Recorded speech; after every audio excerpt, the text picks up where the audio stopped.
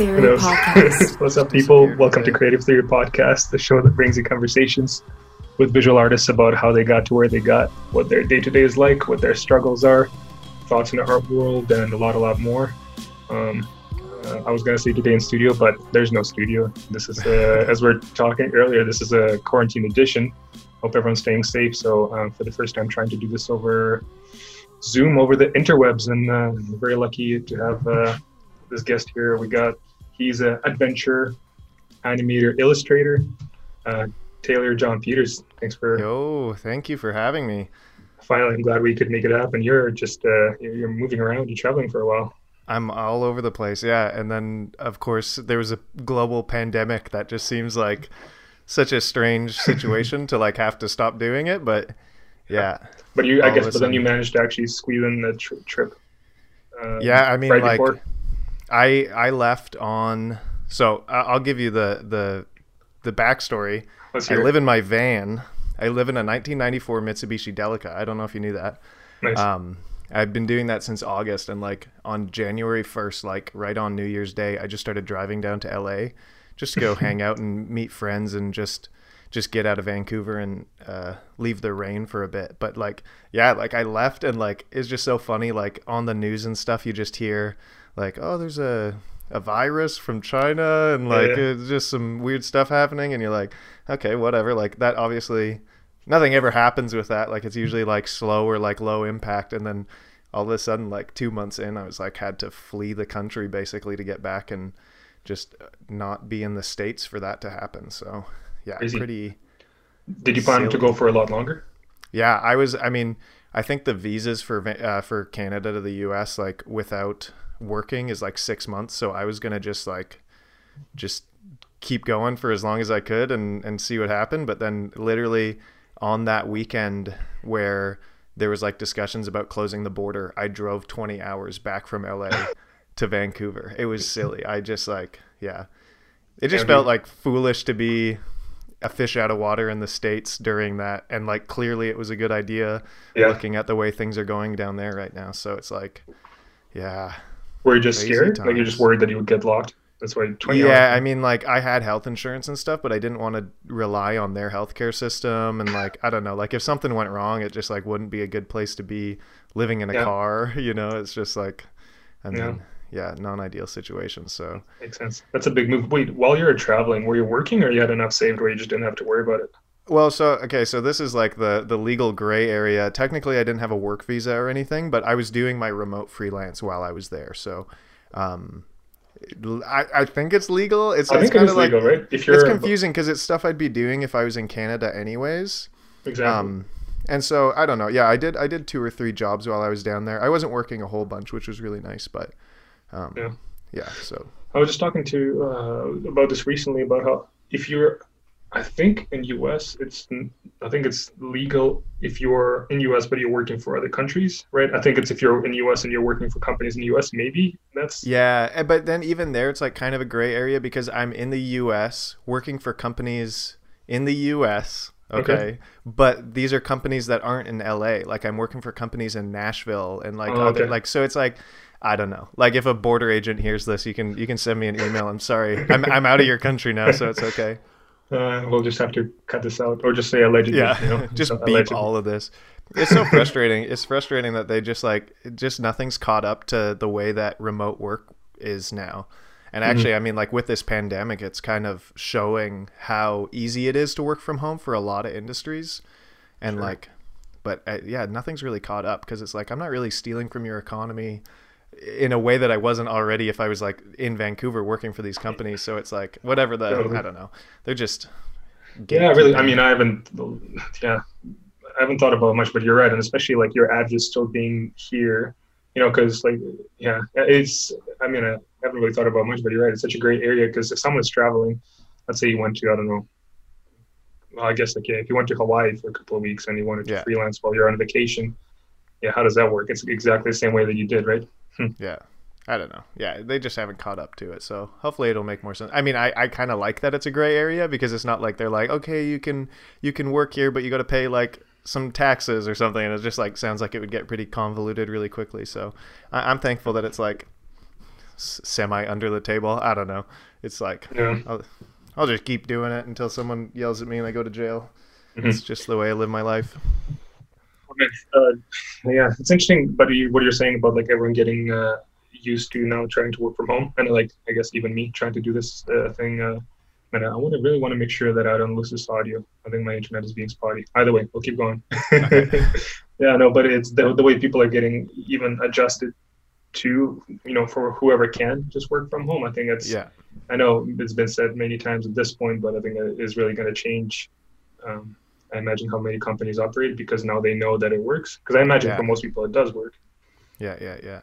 And like right now, everybody's like really rushing to set up infrastructure to be able to support it. And like some of my roommates that I'm living with now, I've moved into a house just for a little bit. And some of my roommates are like civil servants, like working for the government, and they're able to work from home, whereas they would previously be in a office with a bunch of people. So it's like kind of interesting that you can, I mean, I would, as freelancer, I just like, I knew that was possible, and like how it's like with Slack and stuff. And I mean, animation industry, motion graphics, like we're very used to working with remote freelancers just because you're often trying to pull from different talent pools and stuff because not everybody's local. So it's something that we've been doing forever. And I guess a lot of other industries just so traditional, they didn't even try. So I don't know. Now they have to. Now they have to, yeah. Well, hopefully the world will change in a lot of different ways after this. For sure. Yeah, I mean, I think a lot of good can come out of it. When you're saying you're traveling, you're working for companies in the US, what kind of work are you doing for them? So mostly I'm doing, like I think the bulk of my work that I'm hired for is like as an animator, getting brought onto projects with like pre-existing art direction and everything. And I just kind of get shots and try to work through those shots. So, I mean, right now I'm on a cell gig where I'm doing like traditional hand-drawn animation, like pretty much in like the purest way I've ever done it. Usually I'm like mixing a lot of different mediums, but this time I'm like just purely drawing frames and like animating stuff, which is like so fun and very rare in this industry. A lot of the times I get asked to do just like, I mean, a lot of times you just get a style frame that's just like some artist's work and then you're just like, okay, make this move. You have 2 weeks or whatever, which is super fun, but it's also nice to just be like, okay, you're just doing the character in this, make it move and do that. So doing a lot of that kind of stuff right now. And yeah, that's cool. And then, but I guess also like, because like you're saying, it's all hand drawn or, that's taking a lot of time. Oh yeah. Are they pretty good at accounting for that? Yeah. Like I think what happens when, a project is like resourced for cell animation, they usually do. I'm working with a lovely studio called Identity Visuals in Nashville. They're really great, and they've just been fantastic at resourcing it. The producer's killing it, so there's just like ample time for everything. And it's like cool. Normally I'm kind of like, as I was saying, like an animator and a compositor. So I'll like animate a character and then put it into a scene. Yeah. But this time I'm like just a cell animator. And then they brought in a compositor in the last 2 weeks, which is like, we're kind of in the last home stretch of it. And so it's really fun to like see, I don't know, just like hand over cleaned up characters. And then the compositor takes it and puts it into a scene. It's pretty fantastic. So, that's pretty awesome. And then, and when your character is cleaned up, I guess, because I'm not as familiar with the process, I mean, I did 3D animation in the past, but when you're handing over character, I guess because on your end it's cleaned up, I guess it really depends on the style. Because, like some people make, there's like rigs where they look like they're basically puppets, where I guess there's not a lot of hand drawing, where they come off pretty clean. When you're sending it off, are you already doing colors and everything, or just line work? No, yeah, that's like something that's so fun about like the more, like as I was saying, like more pure cell animation work, is that you actually get to like go through the processes, like make me feel like a fake Disney animator, even though I became a commercial artist. But like you get to go through and like actually the first round of things you're sending through is just line work, just like really rough drawings. The best part, right? The most fun part. Yeah, because that's like everything's so inventive and experimental, and you just kind of like get to play with it, and then your director will give feedback on that, and then you go through, and then they'll put it in a full edit, and then after that, once the client signs off on everything, and hopefully doesn't like ruin your day by being like, can you make his head bigger? And you're like, I have to redraw that head 1,000 times. If that doesn't happen, then you go through and like for my process, and like this is pretty standard, but like you'll go through and do tie down drawings where you like really go nail the model, because you want to make sure like through the course of the shot your character doesn't like grow a third eye or like change head shapes or whatever. So you'll go through and redraw everything in a really solid way, and then eventually you get to go to the cleanup where you're doing solid colors and then just like textures and everything. So it's like it's a long process. You're doing all textures and colors. Yeah, for this I don't have anybody else like cleaning up my work. Although it's like me and 4 other artists, and so we're all kind of like cleaning up each other's shots. So I have a couple of like really long shots that I'm taking the cleanup on, just because I drew it, and as much as I try to have like really solid drawings, sometimes there's things that aren't as fleshed out that I have to figure out afterwards, and that always sucks if you're not the artist that made it, because you're like, I don't know what this drawing's supposed to be, and I'll just try and make it look sort of like what it's supposed to look like. And when you're cleaning up, are you using like something like pen tool for the same line thickness, or it's still drawn? It depends totally. Right now I'm doing Photoshop cleanup, where it's like a lot more painterly. But a lot of times in our industry, because everything's like for whatever reason, motion graphics right now is just like super solid vector lines. Totally. Yeah. That's the look. That's and I mean that's just what clients want, and that's all good. But and when I'm doing that, I'll use Flash, which is like the animation version of Adobe Illustrator, and so I'll be using the pen tool and like really trying to get like super clean shapes and stuff, which is, I feel like that's like when I slog the most. Like it's just like so difficult to like make everything look good when you have to like be so precise. But when you're doing Photoshop, there's a lot more leniency for your cleanup lines and stuff, which I really love, because it's just like, oh, it just has so much more character and yeah, it just makes it look. Are you actually, so the animation you're doing right now, you're animating in Photoshop? Yeah, what was cool about this is and this is kind of the first project it's ever happened.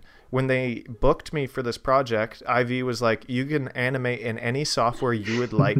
And I was like, what? And so I actually did all of my rough animation on my iPad Pro, which is like, it was so sweet, because I just like sitting on a couch with a keyboard and like just being able to like, again, it like felt more like using a piece of paper than like being stuck to Photoshop or like some software. So I drew all the lines and then like output an MP4 and brought it into Photoshop, and cleaned it up there. So, but everything I animated was like, I used Procreate, that the iPad software, and then I used another one called Rough Animator. It was great. It was just like, it really was a lot more fun than trying to like battle a really complicated software.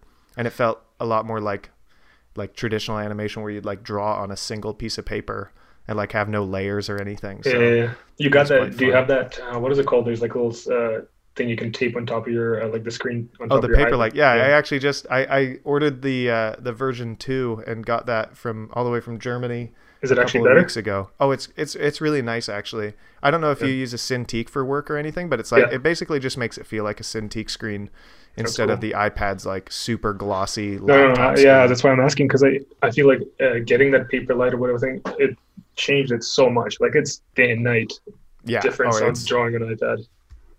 Yeah, it's pretty remarkable, the difference. And like just having any sort of resistance is just so nice, because you're just like your hand's not sticking to it, and it's great. Totally. Yeah, I was going to ask you about Procreate, because you've put out quite a lot of images, videos on your Instagram where you did, like, it looks like you did most of animation in Procreate. I'm not sure, like those are exercises or is that for work? Yeah.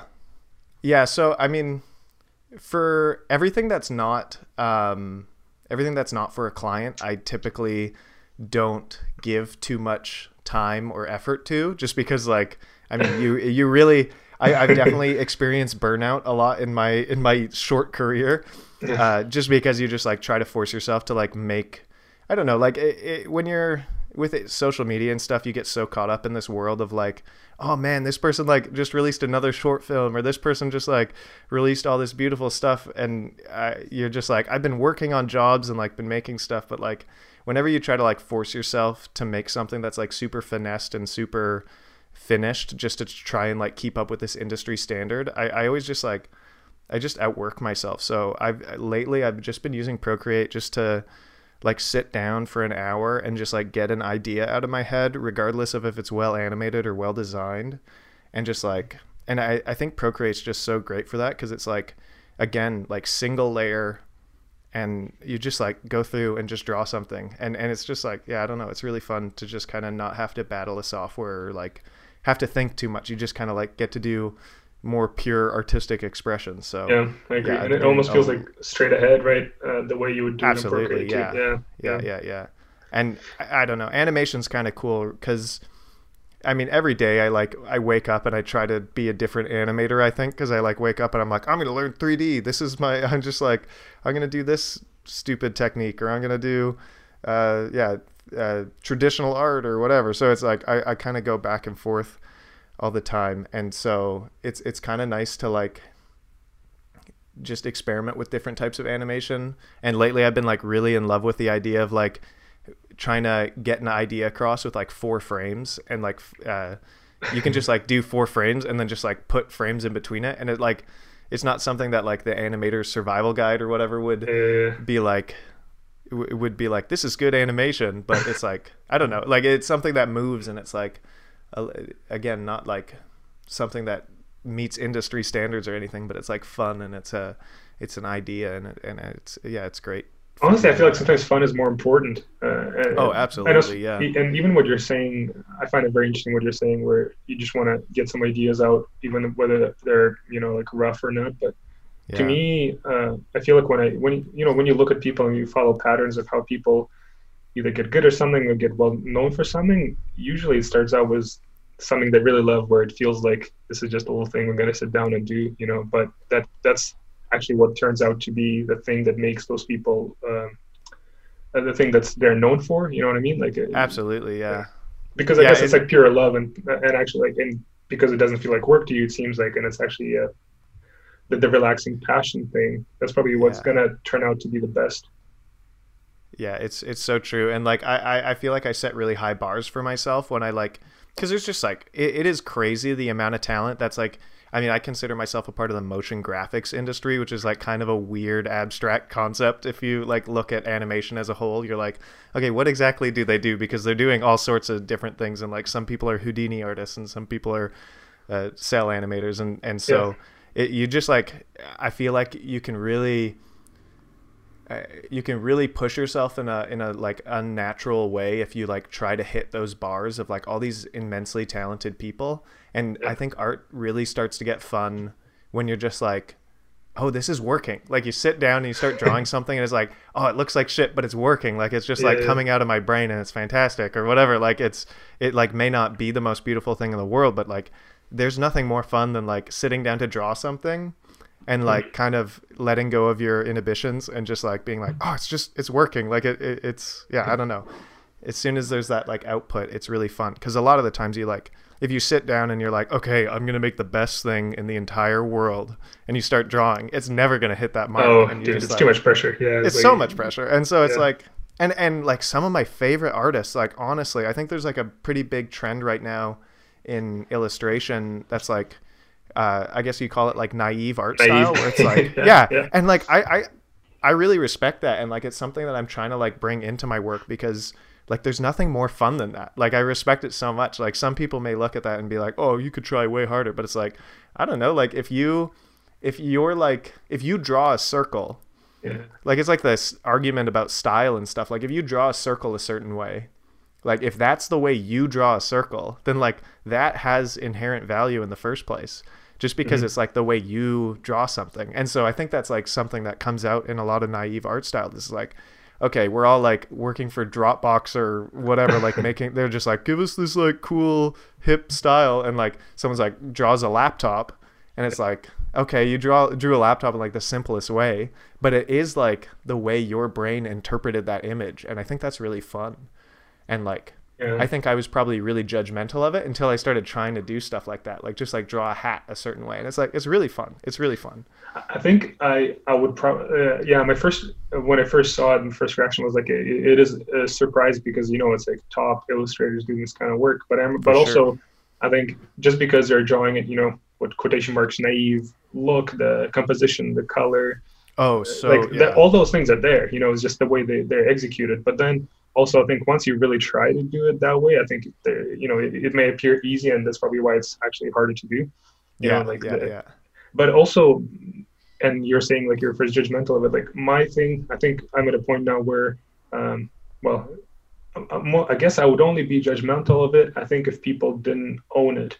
Because I feel like there's one way to do Yeah. it because that's what you like to do and that's you, versus do it just because you think that's a cool thing, or and not even that, doing it because you're trying to fake that look to be your thing.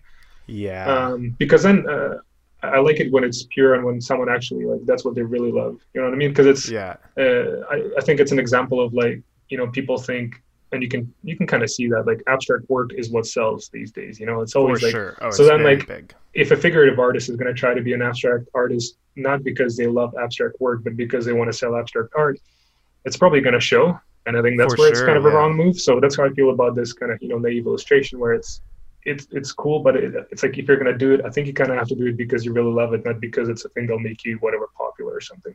Yeah, totally. And I mean, talk about like the one of the greatest. I mean, as a young artist, like I mean, for the longest time I hardly even considered myself an artist, and I'm like trying to figure out what the hell that means. Because I mean, I've been from the start of my career, like I've been making things for companies. Like I've just been such a Really? commercial person. Yeah.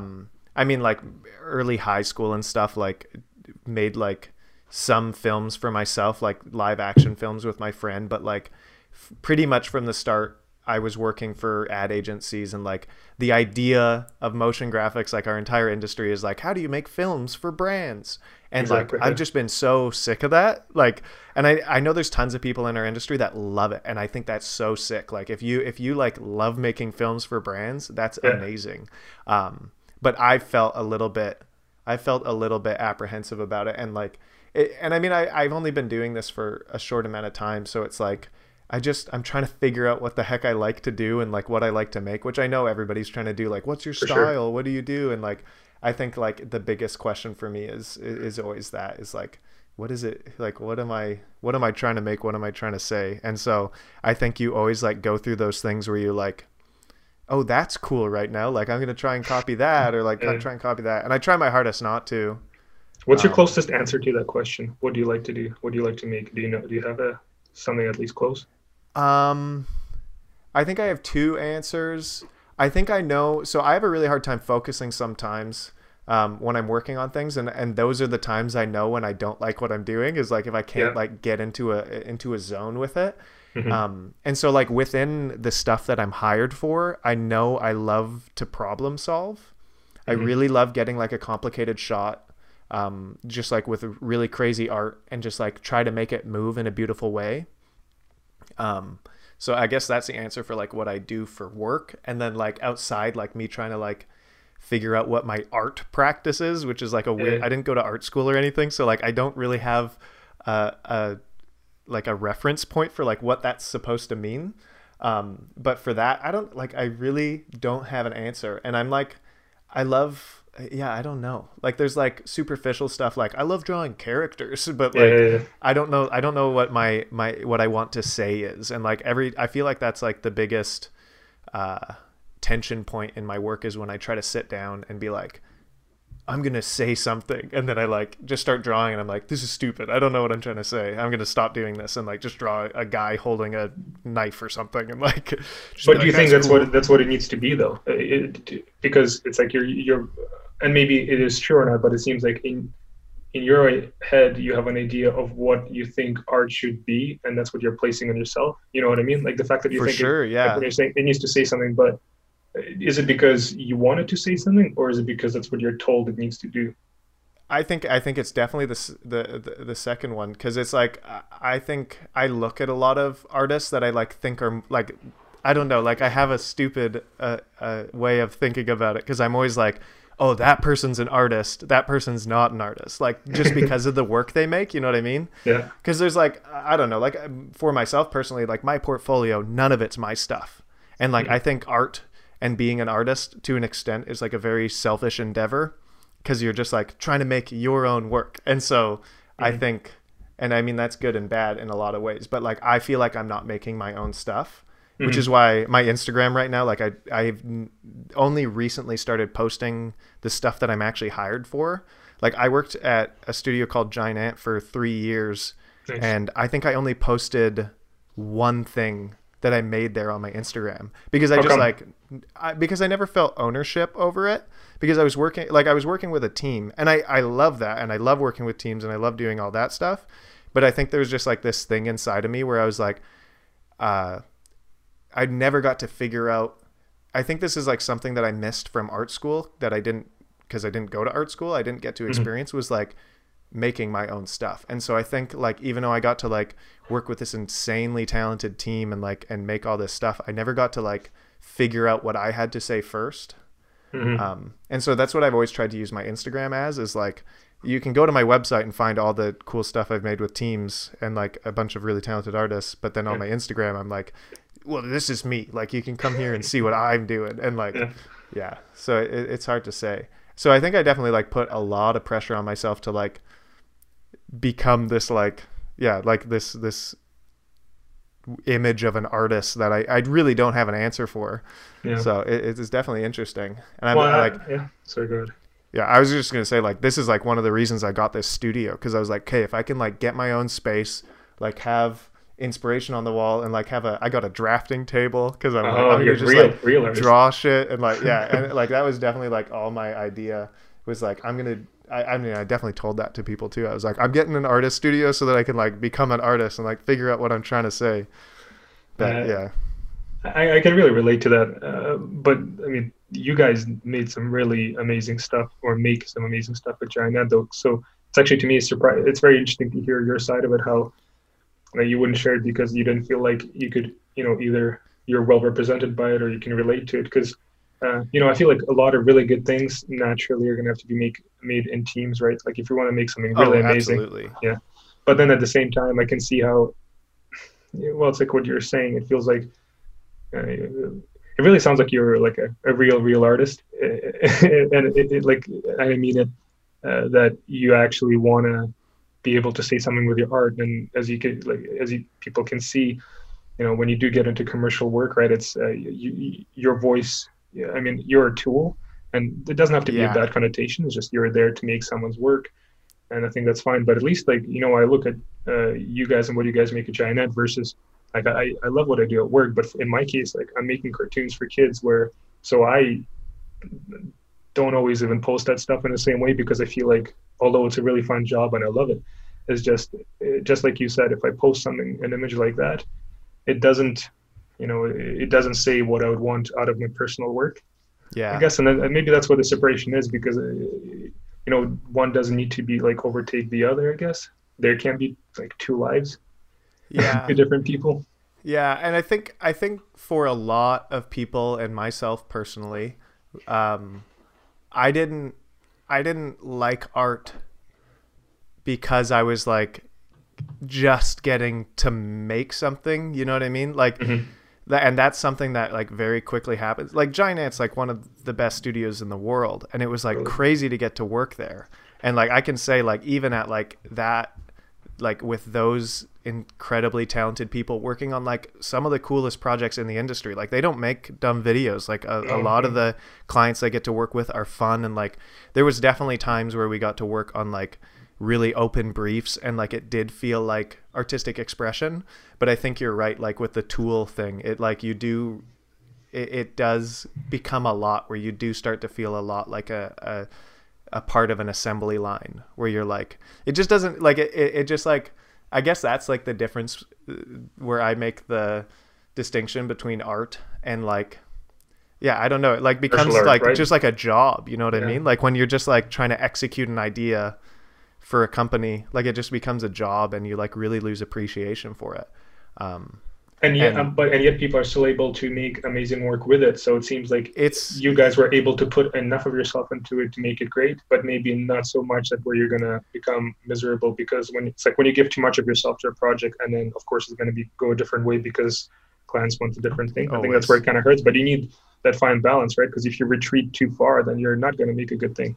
Right? Yeah, and absolutely. And I guess that statement I just made shouldn't be a blanket, because like a really good example, Connor Whelan at at Shout out to Giant. Connor, best guy, super amazing artist.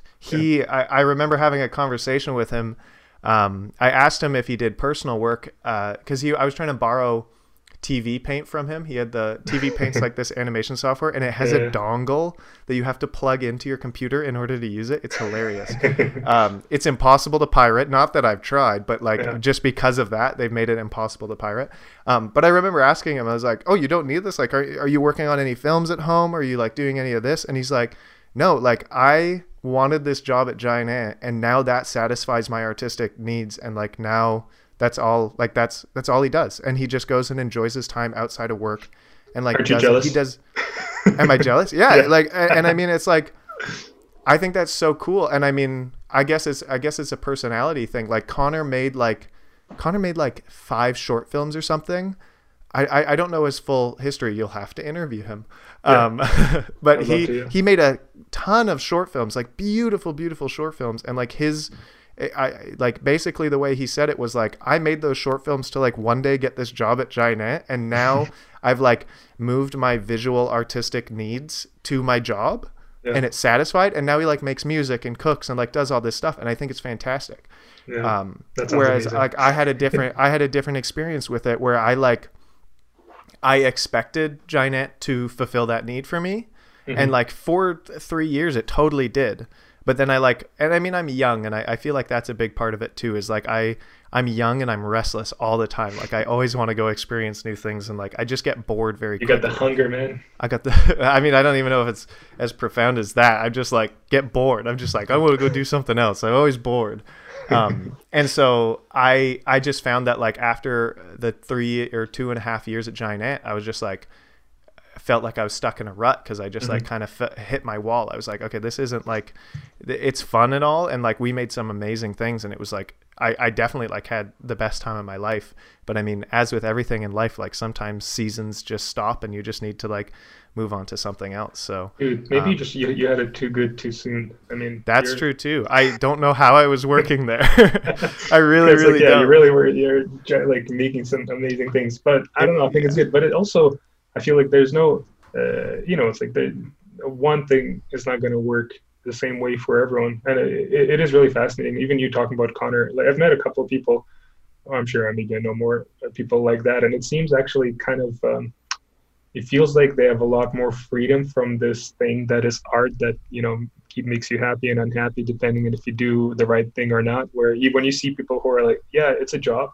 I love it and I do great, but then I go home and I do other stuff. It's like, man, that's also pretty cool, huh? It's so nice. Yeah, I think, and I guess the distinction there is like I identify so much as an artist, and like I really like derive a lot of self-worth from my art. You know what I mean? Yeah. And like haven't been able to find that distinction. And I mean, like I in my life, I like kind of started as a skateboarder. And like skateboarding was my identity, like that. And I mean, I think everybody in life is like trying to find a core identity to like be able to reference to like live their lives, you know what I mean? And so like for the longest time I was a skateboarder, and I like love making videos of skateboarding, and like that's what I was gonna do, and that was who I was. Like my music, my fashion taste, my art taste, like all came from skateboarding. And then like eventually I kind of lost skateboarding because I have a hip injury that like makes it very inconvenient to skateboard. Oh damn. And so I guess I've like more recently fallen into this like artist's identity where I'm like, the only thing I can be like, oh, I feel good about myself is like making a piece of art. And so it's like when you put so much weight on it, it's very hard to separate that from the rest of your life. And I think that's kind of just what happened with me, is it like ran out that I was like getting that satisfaction, and now I needed to try and figure something else out. Are you conscious about that becoming your identity? Like, are you doing it purposefully, or that happens to you and you have no control over it? I think I'm pretty conscious about it. I don't know. Like as a 22-year-old, I feel like I'm always just like, who the hell am I? Like walking down the street in the rain, and I'm like, what am I doing with my life? You know what I mean? Like that. I have those moments of crisis often, because I'm like, what am I doing with my life, or whatever. Like, I think that maybe is just your 20s. Dude, it's really interesting to hear how introspective you are, though. Yeah. You're very mature in your thoughts, which is really cool. Oh, thank you.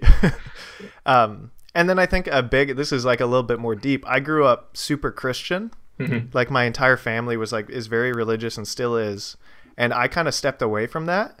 And so there's just been like a lot of like loss of identity in my life where I'm just like often faced with these moments where I'm like, okay, I don't know who I am. And like, I got to figure it out. And so I like try to latch onto these things. Cause like losing skateboarding was super hard.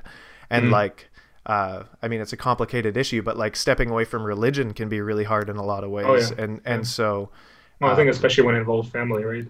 Oh, absolutely. Yeah. And I mean, I moved out of my house the year after I graduated from high school and moved to Vancouver. And was just like, I moved to Vancouver on the Christmas of 2015. I just stayed in Vancouver because I have family out here. I just like asked my grandma, I was like, can I stay here for 2 weeks so I can visit friends? And then like after like 5 days, I was like, wait a minute, like this whole year, like all of 2015, I was like posting on Facebook being like, I'm going to move to Vancouver. Like who wants to move to Vancouver with me? And I was like, wait, I'm in Vancouver. And so I just decided to stay. And so like in 2016, I just like didn't leave and like stayed in Vancouver. And so I was like very swiftly put into this world where I was like, oh, I just like got rid of my like immediate family. And like you started a new chapter pretty much fresh. Totally. Like I just like I didn't, and again I didn't go to art school, so I feel like art school and like just college and post-secondary in general is like a very transitional state for people. Yeah. But do you know people who went to art school? All my friends are art school students. So and so it's kind of funny. Do you actually see in them what you wish you had or no? Yeah, I think so a little bit. And I mean like especially like back to the conversation about like artist identity and stuff. I'm jealous of that because I feel like all of my friends are Emily Carr art students, which is like a very conceptual exactly. Yeah, and like not a very it's not about like how to make art, it's like what is art, and so like the conversations I have with them are very very much like that, where I'm like, I wish I had that background to like think about art that way. Yeah, but I also wonder if it would take you down. I mean, it would take you down a different path. One thing. Okay, so the reason why I asked you that is because I also I went to it was like a less than 2-year animation program in 3D. So like my art school was not really art school. You know, it was basically like get your Maya knowledge and get out kind of thing. So I also never had that kind of, you can call it, I guess, fine art training. But at the same time, like for me, I don't know about you. Like I have friends who went to Emily Carr, and you always hear it, like the kind of the downside of it, of how conceptual it is versus how technical it is, and sometimes it feels like it leans too much. But I just I really do wonder. I know, like, you can definitely study art history to get more context. I think that's huge. But as far as like meaning to art goes, sometimes I feel like they go. I don't know. I almost sometimes see people go so far. I need to find the right balance. So I feel like seeing my friends study that, I feel like I almost like through them, I get enough of what conceptual art needs to be and take it from there. Because sometimes people make it seem like it's this unattainable thing, where what it really is like it's just really you speaking through your work, right? I think it can be maybe more simple than grandiose that people make it seem to be. Yeah, definitely. Does it make sense? No, that definitely makes sense. And like, I think I'm very thankful for the way my life's gone in all regards. Like there's some days I like wish I had some sort of art school training. I mean, mostly because I wish I was a better draftsman. Like I just wish I could draw better. And I'm like, oh, if I went and like did a fine art painting and drawing degree, like maybe I'd be better at that. But like, I'm pretty thankful for like the course of events. And I think like the fact that I even ask these questions of myself is like, incredibly reliant on the fact that all my friends went to art school, and like I'd have these kinds of conversations. And I think like probably the most important thing that comes out of art school is these questions, right? Like, and then like that you ask them of yourself, because like, I mean, education's a weird thing, right? Like I think people and mentors and like that aspect of it becomes more valuable to people leaving art school than all the art history classes they did. You know what I mean? Like the times they collaborated with other artists is going to be more valuable than how educated they are on 20th century whatever. So exactly. And you're going to learn more from your peers anyways, but that's why I wonder, like you can probably just keep learning from your friends, man, and just teaching yourself. Yeah. because Yeah, you basically like are surrounded by what an art school would be minus the class, right? Like if you have those for friends who've sure. already, yeah, Yeah, yeah. And I mean, yeah, I'm all good with not spending $20,000 on art school, so yeah. that's not a problem.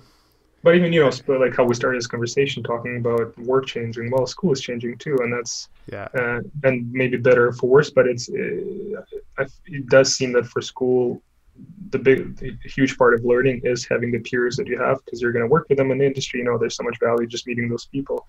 yeah, So I don't know. I wonder how that's going to change. But to what you're saying though, like the fact that you know those people, it's like yeah, you got part of that schooling in some way, I guess, just because you're yeah, surrounded by them. yeah. And Yeah. I think I'm thankful. Like, I feel like a lot of people. I was like lucky enough to be like my like middle of grade 12. I knew exactly what I wanted to do. Like Mm-hmm. I was like I mean maybe not exactly, like I was still, motion graphics was just kind of entering my view, and like I knew I wanted to work in film. That was kind of like Yeah. my intention. And so I've been like lucky enough to like have that kind of guiding light. And then I know that for a lot of people, like you enter, like Emily Carr, for example, you do a whole year of like basics, like a Yeah. general study. Mm-hmm. And I'm definitely like thankful that I had that kind of the foresight to like know what I wanted to pursue. Whereas like I know a lot of art school students, like, I mean, could be in their third year and still not know if they like actually love what they're doing. And so Yeah. it's definitely nice to like have this kind of Just people in general, though, right? I goal. think it Yeah, is I mean it that. is really Yeah, hard to know. It's yeah. I mean, I still don't even know. and I that's definitely like, yeah, yeah. have different ideas every day. That is interesting to hear because I guess you, like you said, you knew enough. I mean, I think I was similar in a way where I think I knew that I wanted to do something in art, but I think that's still an ever going question. But that's what I was going to tell you. Like what are you talking about earlier? Is that like I don't know. Like I'm 28, going to be 29 soon, and I feel like I still ask that question to myself a lot of what do I like. And I Yeah, know there's been advice where people give me where, for example, like really create the work that you like from other people, and then see what are the connecting kind of dots yeah, to show me what I like. And I guess I've done that a little bit, but I guess it's not very simple as that. Like it's really not that straightforward. So yeah, I'm trying to figure that out for myself as well. yeah. I don't know. And like, I think a big thing that I'm juggling with is like the way the world is established is like very binary, and it's like been this way for like the way my parents grew up and like their grandparents, and everything is like you're supposed to pick a career and do that for the rest of your Exactly. life. Yeah, yeah, And like I'm it's been really fun to like do freelance and stuff and be like, okay, like if in 5 years I want to be a chef, like that's totally acceptable. And so yeah, it's like it's kind of fun to like let go of that that notion that you're supposed to pick one thing. And like I think you end up fighting it a lot where you're just like, oh, like I really like, you like talk to someone and they're like, I hate art, like art's terrible, but I do it. And you're like, why do you still do it then? exactly. Like why don't you just change careers? And like hopefully I hope that that's something that changes in society a little bit, because I feel like people like stuck themselves or stick themselves into a specific lane, even though they, the whole Yeah. highway's open. For So sure, and that's one thing I wish I heard sooner. I only realized it later, but I also try to bring up in this podcast as well is that like whatever you pick first doesn't have to be for the rest of your life. And I think then you are, or at least in my case, it felt like I ended up feeling a lot more freedom to just do it and not be scared for the rest of my life, because that sounds like a scary thing.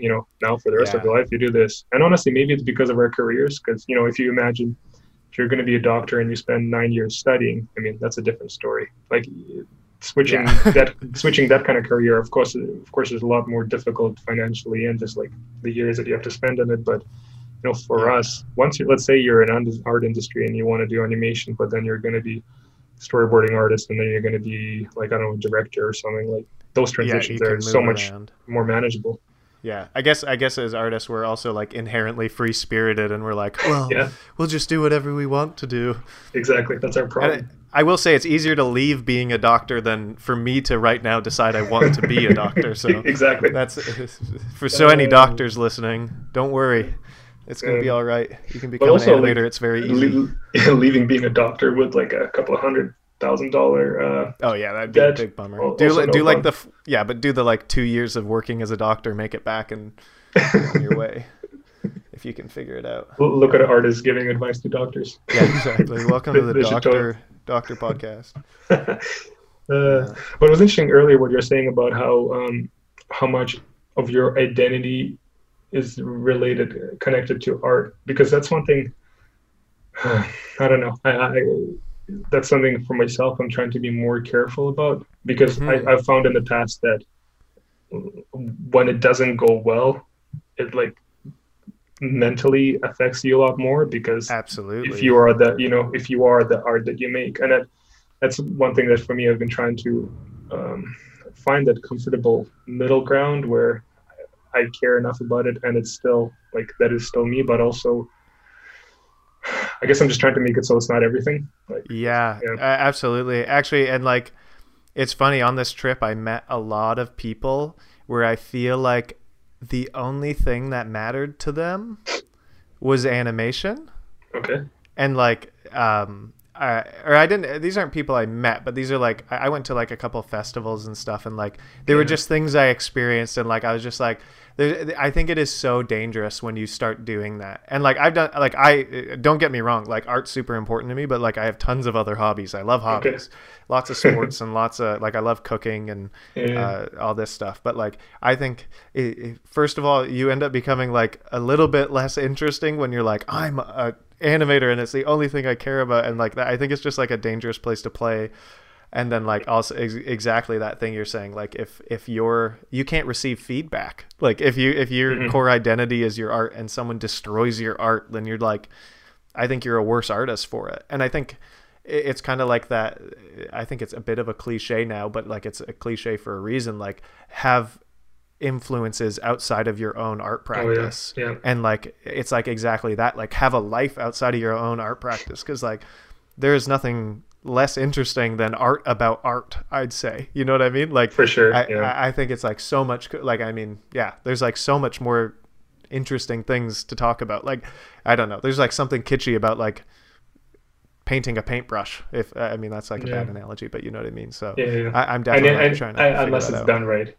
Right? Well, yeah, I mean, everything can be beautiful, but you know what I mean. I'm just like I know. I guess I'm playing with devil's advocate. I know exactly what you mean. But then, so then you have this kind of, once again, it's almost like a dilemma, because sometimes that like it's like almost that anxiety of being an artist and wanting to be an artist actually ends up forcing you to make great work. But then if you retreat a little too far and you get too comfortable, I mean, then at least that's how I see it. It's like, well, you stop making enough work and stop like advancing far enough. So even for that, that's something even for that, it's like for every person it's going to be different, but just finding that like comfortable but slightly uncomfortable space, right? You want to hurt a little bit that you're not getting good enough, but not too much that it's still. I'm trying to think of like, again, I don't know my art history, but I feel like like artists that like intentionally put themselves through suffering to like create great works of art and stuff. It's like, I don't know. That balance is really hard to find, I think. Yeah, because you're saying earlier how you look up, like you're saying when you look online and you see, oh no, this artist made this short film, this artist made that film. Like, how do you deal with that? Even just like looking up and seeing so many artists create that volume of work. I think, like one thing that I've struggled with is like, I think I try to pull myself away from that world, like especially social media and stuff. In the back of my head, I'm like, oh, like it's so stupid. And like, it's such a egoic practice. And like, I don't know, like it feels gross to like indulge in that sometimes, where I'm like, okay, I'm about to post something on the internet. I'm going to hashtag it 1 billion times and I hope everybody loves it. Like, it feels gross, you know? It just doesn't feel like a humble or I don't know. Like it just doesn't feel nice in a lot of ways. And then of course you put it out and like you get the response you get, and that can suck too sometimes, as you get like people don't like it, or like only 100 people liked it, only 10 people liked it, or whatever. And like, it just sucks to ever have to think about that. But do you feel like you think of it that way because that's how, like, are you projecting? Oh, I think so. My justification, because like I talk all this smack about like hating posting on the internet, but then like I fully do, dude. Like I post stories and stuff. Like stories, I think is like the worst of it, because you're just like, oh, like I mean, and I'm self-aware enough to know that like I post photos of the food I eat because I just like love making food. So I just like y'all are gonna get to enjoy it with me. But I don't know. I think to an extent, social media is like the way I justify it is like it's a bit of a rat race, and like in my mind now that I'm freelance, like I'm afraid of disappearing. Mm-hmm. So like there's like a monetary side to it where I'm like, if I don't post on the internet, then I'm not going to get booked. That being said, right now, like every booking I've had has just been through friends. Like it hasn't had anything to do with my social media. So my justification's a little bit weak, but yeah, I don't know. It does definitely feel like you have to like participate in this thing. And like, as I was saying with people, like everybody's posting films and stuff, you just like, it does feel like you're like trying to keep up with everybody a lot.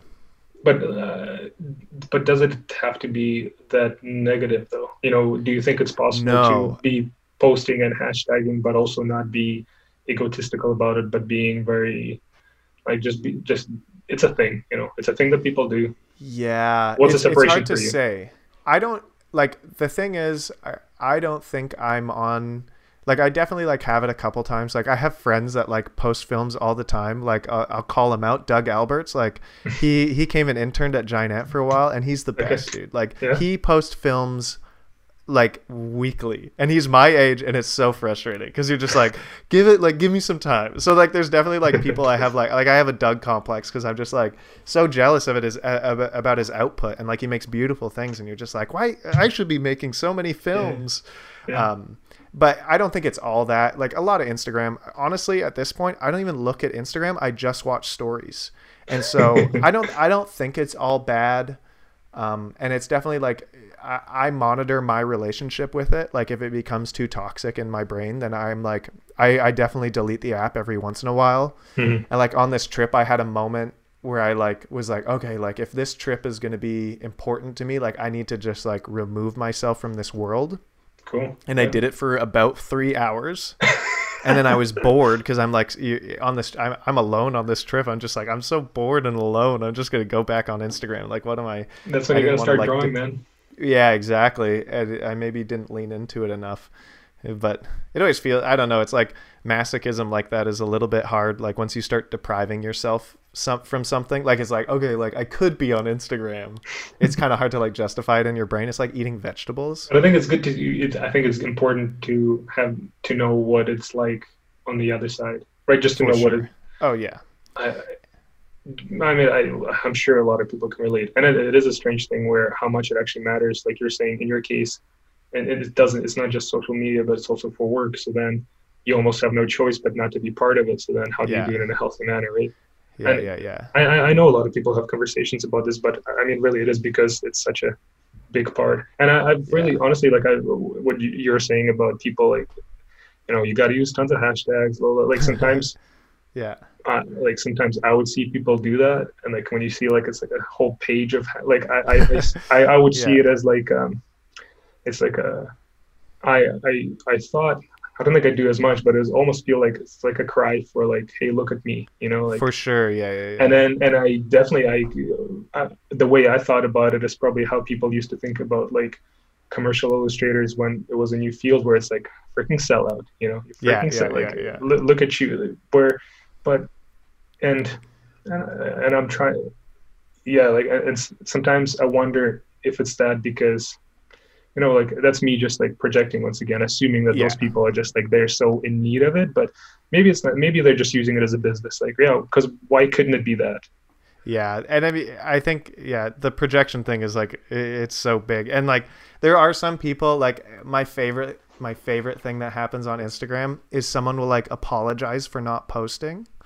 And like to that, I'm like, I don't think anybody cares you're not posting. Like, to be completely honest, like I love your art, but like nobody's like, oh, like I can't believe you haven't posted today. That's crazy. And so like I always think that's super funny because that's definitely like you maybe are pulling too much from it. Like you're taking it a little bit too seriously. And like I go through waves where like, I mean, the last 4 things I posted, I just didn't hashtag because I was just like, I just want to like put this into the world and that's it. And then there's other times where I think it like depends on how I feel about the work a little bit too, where I'm like this, if you like put your heart and soul into something and you think this deserves, you want it to be seen, right? Yeah. You think it, like, and I mean, yeah, it's like a hard balance. I don't know. Like the ego is such a weird thing because Yeah. I feel like most of the time it's like, yeah, if you think something's like this, everybody wants to see this. Like I remember when I was super young, I did super young. It was like 3 years ago or 4 years ago.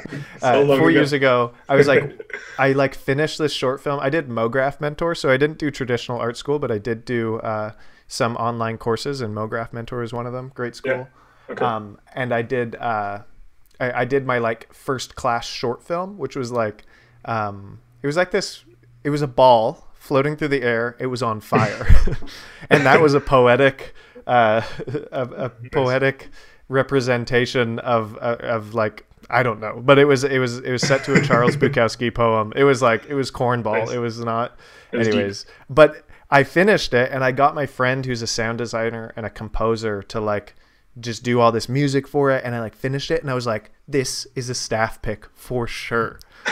And like and it's so funny, like when you just like really feel like a piece of work deserves something, and you like put it on the internet, and then like 5 people see it, and you're like, oh, I thought this was a staff pick. And so I think like that was like my first time where I like started setting realistic expectations that I'm like, okay, none of my work deserves anything, and any accolades or any like respect it gets is just like nothing's owed. Like you can't, especially with your own work, like just like you got to stop trying to, like the best you can achieve is like, I love this, and like I'm going to put it out into the world. Because I feel like you're always either overselling or underselling if you think you're gonna like, if you think something you made is like remarkable. Yeah. And I think it's nice to set realistic expectations for it. That's some very good advice for everyone. Yeah. I feel like, and alas, no staff pick for me. So I feel like I'm at a point where the baseline is nobody cares. And then, go from there. That's the best. That is the best way to do it, because you're like, oh my gosh, someone commented on this? Like, I thought this was stupid. But also, don't you think, like, I think that's just real life, though. I think to be, like, when you're honest with yourself, like, nobody cares about, you as a single being. Like, nobody cares about me, really. There's probably just a couple of people who are close. It's like, who are, are going to put your going to put your drawing in a fridge, whatever, Yeah. But then... I think, I think that like self-awareness is like the most valuable thing in life. You know what I mean? Like just to be able to like just know that of yourself is like very valuable. That's something that allows to also to have a little bit less pressure. Because what you're talking about, like the people who say apologize on Instagram for not posting it, whether they think, I guess it could go both ways. One thing is they could think they're like, people think of them so much that like it's either ego, or the other side is that they feel bad that they're not producing. Maybe there's more, but like, and neither one of those things is going to be good for you. Yeah. It's hard to strike the balance of like having a healthy relationship with social media. It's definitely, and I mean, again, it's like the self-awareness, just like check in with yourself and like make sure you're doing it for the right reasons. Because if you try to get too much out of it, it's just like not a good endeavor, to be honest. Yeah. Here we are just talking trash about people on Instagram. Well, I mean, maybe somebody needs to hear it, because like I say these things more for myself than I do for anybody else, because like but I think it's forget about it. Yeah, but I think it's because you and I are similar in a way where it's like we want to be the artist. You want to be the artist with a voice, and I think that comes with some of this kind of baggage where like you and I are looking at people who are, in our opinion, authentic or not authentic, but it's because we just judge the way we judge ourselves. Oh yeah, I mean, I always love what happens. Like if you wear clothes you're not happy about, I feel like you're like way more likely to like look at somebody else's clothes and be like, what are you wearing today? If you think you're like, I like wore my least favorite pants today, and now I'm just like looking at everybody else's pants. Like it's just like such a human thing, I think, that we do. And so I mean, you always show your own insecurities with your critical eye, I think so. Well, I guess we just revealed everything about ourselves. Well, I mean, these are this is all stuff that's always on my mind. So it's like, Me too. So it sounds like you worked in the motion graphic industry for, whatever you said, 3-4 years, and you're already jaded about it, huh? Yo, that happened so fast. I don't even know. I I don't know why I'm such a. I've been getting so much. The further I've gotten away from it, the more I've started to love it. I don't know what it is. I guess I'm just like a inherently jaded person. It probably comes from skateboarding. Skateboarding, we're just like such a cool kids club. We just like It's love anti-culture. like, That's why. we're so counterculture, and like it's definitely that like uh growing up skateboarding, like we just like always were like, oh, that's whack, we don't like that. And like I don't think naturally I'm like that, but I like to try and keep up with the other kids at the skate park. I like slowly became that, and it definitely like has probably worked its way into animation. But like I think the other part of it is like kind of escapist for me, because like I mean, yeah, it's a bit of a cool guying thing where you're just like, well, I don't want to like show how much I love something because that's lame. But then like the other side of it's like I think like by being in the industry and participating in the industry, that like establishes this like baseline love and appreciation for it, because like if I hated it so much, I would not be in it, you know what I mean? Sure. Yeah. So it just basically like by being in it, you know that I love it, and like I love it so much that I have to talk about it in like sometimes negative ways, you know what I mean? I don't know if that makes sense. Like so. yeah so I mean, yeah, I think I don't know why I became jaded so quickly, because that was like a pretty quick trend. Like working at Giant Ant, like it would just be like, oh, I can't believe this is this way, and like and I mean like definitely need to stop and smell the flowers more often. But I think it's just like, a good way to like take yourself out of the world, and like it's just a way of coping with things, because like not everything's perfect, and like works hard and like all this stuff. And so sometimes it just helps to be like, oh, that's weird that it's this way. And I mean, definitely probably say it in more harsh ways where I'm just like, it's stupid, everything's stupid. But you know what I mean? Who knows why that happens? But also, maybe you did care. I don't know. Maybe you did care too much. But I don't know. There's like so many ways to go around it. I've seen a lot of, at least in 3D animation, a lot of people get jaded about it. But I think it's for, I don't know if it's maybe the similar reasons, but I feel like in 3D animation, it seems sometimes even less creative than motion graphics. And so then people become jaded because, all they end up doing is kind of what feels like animating the same kind of shot, because most writing for a lot of cartoons is very similar, unless you get lucky to be put in a good one. So then you just feel like you're just stamping out some kind of okay thing. And I think that's why 3D animators, get jaded about it. But I guess what I've seen for people who it has worked for where they're not, I think is just sometimes to just accept it as a job. And why not? Because like, what a cool way to make money, right? Like if you're going to do something, why not? Yeah, like that's something we all got to remind ourselves is like, people are paying us to make art, and that's stupid. Yeah. Like that's crazy. It is insane. Like, and it's not like I mean, like it's good pay. Like it's not like you're making like minimum wage. You're like, it's an actual, sorry, no offense to minimum wage, but like it's more of a career, and like people are getting salaries and stuff. And I guess it all comes back like the reason like I lash out, and like a lot of my friends, like we all we cope by talking about the industry, and usually it's negative. It's a cool thing to do. It's a cool thing to hate. But it's like, and I mean, I guess it just comes back to like how integral it is to our identities, right? Is like, there's nothing more frustrating than like something that you're like, okay, I've given you everything, art, and then art's just like client feedback, and you're like, get away. So I guess it makes sense. It makes sense that we'd like sometimes be inherently negative. And I mean, I don't know, it's just my personality sometimes. I try to be positive, but man, I know what you mean. And it helps to vent. Sorry, say again? Helps to vent. Yeah, totally. But it just sometimes it still goes down to like, maybe you just care too much, Maybe sometimes it should like pull back a little bit. Yeah, can't expect everything to be the most incredible piece of art, I guess. I don't know. Yeah.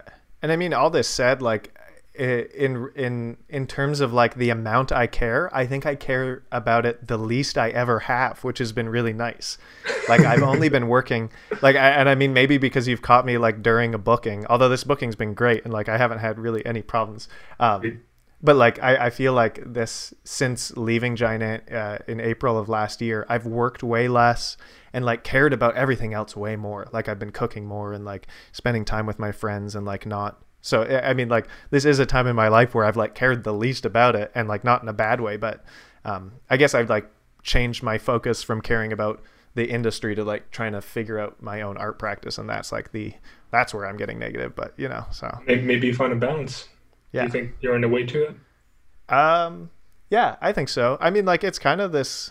It's so hard being a human. It's just like it's really confusing, like how to figure out how you're supposed to do it. And like I feel like I'm definitely like I'm on a path somewhere. Like God knows where it is. Like I mean, I moved into a car, so Yeah, that's interesting. I'm out of that now just for a little bit while the world burns behind me. But yeah. I don't know. So I'm definitely like, I'm doing like all the like quarter life crisis things where I'm like trying to figure something out. So That's so funny. I mean, like, that's something that I always ask my friends. I have a lot of like older friends just because like I'm pretty, like, there's not a lot of people my age in the industry. Yeah. And it's always good to have like mentors that are older than me. But like, I asked my friend Dan, I was like, are you actually like, do you think you figured this out? Like, are you happy? Did you figure your life out? Cause I mean, again, I just like kind of assume most people haven't. Like, I just like, sometimes I like look at the world and I'm like, oh, that's BS. Like, is anybody actually happy? Yeah. And I'm proud to report Dan says he's figured it out and that he's pretty happy. So I definitely like I have hope that like one day I'll be able to figure it out. And I think I'm at like the happiest I've been in a very long time, just doing whatever random shit I'm doing right now. I think, but I'm sure a lot of people manage to be happy. But I think the figuring out part, I imagine that's always ongoing, or to a point. Extent. And then maybe that's what it comes down to is like controlling your, I guess, aspirations maybe. Yeah. Like that, right? I guess it's like what is it? Reality over expectations or something. There's Something that like equation. that, yeah. Happiness is reality over expectations. Exactly. Yeah. Yeah. That's very true. Lower your expectations, folks. And then you're gonna be happy, right? And you'll be happy. Yeah. I mean, I found like my friend Alex Bernas. He's a funny guy. I like just met him at an animation festival. We like all stayed in this super weird Airbnb that had like 7 bedrooms and like 4 beds per bedroom. It was a very strange experience. But anyways, his saying is always low overhead. And like I've like moving into my van and like, I mean, I kind of negated it by getting a studio space, but like lowering my overhead was like one of the best things I did because I'm like so much less stressed. I used to pay like it used to pay like $1,200 a month for an apartment, which was like rad, but like it's just stressful to like have to worry about that. So I mean, it's kind of that same idea where you're just like, if you lower the bar for things, everything becomes a little bit easier. And then like even more than that, like moving into a van, which was like super weird, but like I found it worked really well for me because I was just like, all of a sudden, I don't know, like it was just like I had like 5 things and like my day was very simple. Like wake up, find a place to park if at night, and like I don't know, it's like it's a strange experience, but I found like just minimizing the complexity of your life like really helps quite a bit too. You dropping some good advice there. Was your decision move into a van? Yeah, everyone, let's do it. But was your decision to do it because you're going to go travel, or were you originally already thinking about doing that as like just simplify your life, like you're saying? Actually, like. So I have a book. It's a really great book. Where is it? It's behind me. It's by Foster Huntington. It's called Van Life. Because I mean, van life is so trendy right now. Dude, that's what I was gonna say. It's super trendy. So people are doing it. Yeah. Oh yeah. There's plenty of people doing it. I like the amount of people that I've met that are just like living in cars and stuff. It's kind of funny. And thankfully, I have a job that lets me like work remotely. So it kind of could really do that. World up. Yeah. Just gotta get a good internet somewhere. Yeah. Exactly. Starbucks. There you go. But yeah, like funnily enough, I'd always loved like Japanese vans. Like the Mitsubishi Delica is this like weird 4-wheel drive diesel Japanese van. They're everywhere in Vancouver, but they're like pretty rare in the rest of the world, or not rest of the world, but like rest of Northern America, Northern America. But I kind of always admired it and like wanted a van and like never really jumped on it. But I actually gave my notice for Giant Ant before I had decided anything. I was like pretty sure I was gonna like. I told Jay, the CD and owner, co-owner of Giant Ant, along with his wife. I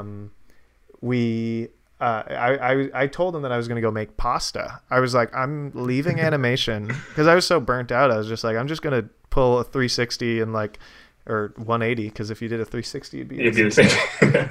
which I did. So I guess I did do a 360. Exactly. But yeah, I was like pretty sure I was going to abandon the whole idea. And like I quit before I knew exactly what I was going to do. Like I just had a rough idea and I was like, I'll figure it out, which is just an adventure. Kind of, well, I mean, it's kind of what I've done my whole life, I guess, like moving out here and stuff. I'll just figure it out. But yeah, like I literally, like I quit, or like I gave my notice I was going to leave in April, and then I was like walking down an alleyway and a van was for sale, and I was like, oh yeah, that's something I wanted to do. And so I just like started going on Craigslist, and I ended up buying a van. So it was like something I like kind of fell into. I really didn't have any plans for anything. Were you burnt out because you're doing too many hours, or just because it just burned you out? I was probably burnt out because of my expectations. Yeah. Like Giant didn't work as very like that hard, and like I mean definitely like every projects every once in a while would go later and stuff, but like it wasn't like a matter of that. Like I wasn't being worked to death. Mm-hmm. It was totally within reason. I just think I stopped caring. You know what I mean? Mm-hmm. And like I think Giant specifically, like something that makes it such a amazing workforce and like the stuff they do is so great is because everybody just really cares. Mm-hmm. And I felt like I stopped caring, and I like and I mean, yeah, like as I was saying, I'm just like kind of on this journey as a 20-year-old to like figure out what I care about. And so as soon as it stopped working, I was like, okay, I kind of wanted to do a sabbatical, and then Jay was just like, it sounds like you need to quit, because like you just like you don't know what you're doing. Like I don't think 2 months away is gonna solve any problems for you. And I mean, God bless him for saying that to an employee, like you should quit, because like I mean obviously he needs employees. So it was like nice that he like was real with me and be like and did that. And so yeah, I don't know. I'd be really curious. I would be really curious to see what it is that does give you that satisfaction. Like, you clearly want to do something that I mean that can come from you, that has a like that says something, right? Yeah, I mean like I definitely like I think readjusting that and going freelance has done a lot for me, and I think it's been less about the work I'm doing, but more about the frequency of work I'm doing. Yeah. Like even though I wasn't burnt out because of like working too hard, it was just like I think I was putting all of my creative output into work. And then like coming home and being like, okay, I got to keep making stuff, and like just being like totally exhausted and like forcing myself to like keep working, and like it just didn't work anymore. Cause like, I mean, I hate complaining about like feeling old, even though I'm 22, but like when I moved out to Vancouver when I was 18, and I guess I started Giant when I had just turned 19, I think, like after my internship or like during my internship. So I started interning at Giant first. So while I was interning there, I turned 19, and like during those times, like it was insane the amount of like creative energy I had. Like I was just like going home and I was like, I'm going to go study this. I'm going to go do all this. And then like, I don't know, like that eventually just ran out. Like I was just like, oh, I just like can't, I just don't want to do that when I go home anymore. So it's, yeah, that it definitely caught up to me. Your life is just too accelerated. I think that's what it is. I know. You just like did too much too fast. I'm 45 right now, man. I got a hip injury. I can't. Yeah. Yeah, I kind of feel you're living in, like you're driving around the world in a van. You're doing all the things that people want to do when they're like, yeah. I'm a retired snowbird right now. I'm going down to Florida. There you go. Yeah, time to get a little cottage. You know. Yeah, that was a huge point in my life that I like kind of realized. I was like, oh, okay, this is like such a stupid thing to complain about, but I was like, damn it, I'm working at my dream studio already. Like this happened too fast. I don't have any other plans for my life. Like it was silly because I literally like started at Giant, and I was like, I moved out to Vancouver to work at Giant, and in the first year I worked at Giant, and I was like, okay, this is like, what do I do now? So it was like, that's so fascinating. I wonder if it did, like, I don't know, like, I wonder if it did feel like for you got it too easy. So then it's, for so many people, so much of it is like the struggle to get somewhere you really want to is what actually makes it interesting. Like, I don't know if you read those articles about people who are, really wanted to go work at Disney, and then they get to Disney and they're like, oh, this is actually not cool. Yeah. I mean, I think this happens all the time is the crazy thing. And I think that is a big part of it. And it's maybe a personality type thing, but like, I love the journey, and like, I love being uncomfortable, which is why I really thrive in situations where I like don't know what the heck I'm doing and like have to solve a problem. Like that's in my work, that's in my life, that's everything. So it's like, it's definitely weird. And I feel like Giant Ant was like me just having the problem solved and having no other problems to solve. So I was just like, okay, cool. I guess I'm done. Like, and so I think that was a huge part of it. Like I just didn't know what to do after I got the job I got. So I was like, which is an awesome problem to have. Yeah. Let me tell you, it's a great problem to have the best job ever. Yeah, poor you, man. Yeah, you're having it hardest out there. Anyways, so if anybody wants to send me a letter with sympathies, just yeah, I'll let them know where to send it. And poor so me. No, and how has it been? How has it been freelancing for you? So you said you freelanced in April. Has it been, because a lot of people when they jump into it, not only it's like most people don't even know where work comes from. It's always scary. Like, how has it been for you? It's been stupid good. Like it's been so easy. You're getting it easy once again. You're gonna get again. Yeah, no. I mean, yeah. Like it was funny because like I told Jay, like I looked Jay in the eye and I was like, I'm not gonna freelance. And he's like, you're gonna freelance. And I'm like, no, you're wrong. And then like, sure enough, I was like, I didn't start applying to Italian restaurants or anything like I thought I was gonna. And I just kind of like hung around for like a month maybe. And then I had just released my demo reel, I think. And then like kind of like passively mentioned, I was like, okay, I'm taking freelance work just because that was like a natural thing to do. Once people heard I wasn't at Giant Ant, they were like, I was getting emails and stuff. So I was just like, okay, fine. With that under your belt, I'm sure people are looking for you. Yeah. And so like, that's why it was stupid easy. Like just that name Giant Ant, like people, like my entire body of work was Giant Ant stuff. And that's like pretty highly regarded in the industry. So like it was very easy. And like, I'm also thankful, like something that I took a lot of time to do while I was working at Giant Ant was like get to meet other animators and like just like have friends in the industry. And like I have some really amazing people, like a great support system in the industry that like my friend Reese Parker, he's amazing. He hired me a bunch. And like, so it was great. Like I was just like very immediately cradled and given work. And so it was like, yeah, it was a little easy. And like so far a lot of my stuff has been just through friends. And I mean, Ivy I worked with for like a month as my like third or fourth freelance job. Like they booked me for a while and we had a great time and they rebooked me. And it's like, so it's been really easy. And I'm very thankful. I think I always like loved the business side of things. But I'm terrible at taxes. Mm-hmm. But I mean, yeah, I've just, it's been very easy. So I haven't been too scared or anything about like, yeah. And I mean, the other thing was like, I also have low overhead, so I like don't have to work as much. And like, I'm just not that stressed out. Do you feel like you get to pick the projects that you would like to work on that you, that's a good question. I don't know if I've like really gotten to that spot yet. I'm not like I think the projects I'd want to work on, are more like direct to client stuff. Like I'm interested in directing things and like, doing that, but I haven't really been approached in that fashion yet. But I've definitely been able to like, actually, I don't even think it's been me choosing at all. Like, I just think a lot of the projects that have come to me have just been stuff up my alley, which that's cool. I don't know how, but I've like somehow built a reputation for like a certain style of work. Mm-hmm.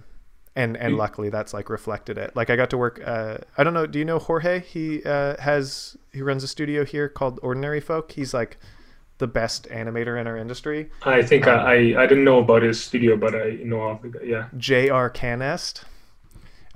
Say it again. That's his J.R. Canest. That's his like pseudonym. Okay. But anyways, I got to work with him a bunch, and like those are like my favorite projects ever. Like, and so it's been fortunate that like people have just asked me to work on already cool projects. I don't think I like have the pick of the crop or anything. I just like have been just lucky enough to get to work on. Everyone listening to this podcast, they're going to be so frustrated, man. Yeah, I know. It's not funny. I'm listening to you like, man, that sounds nice. Yeah. Yeah. Do you think you're displaying the work in your portfolio? Is it very close to what you really want to be working on, and that's why you're getting the projects that you want to work on? Yeah, I mean that's always like the hard thing, and like something that I've always like been a critic of. On like I got asked. School of Motion is another online animation school that I took when I was starting out, and I've been a TA with them, like a teaching assistant, where you like grade people's things.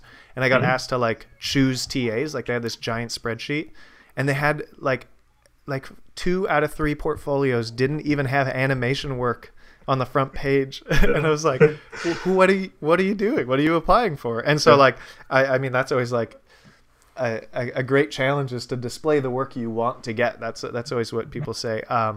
Anyways, your question, I think so.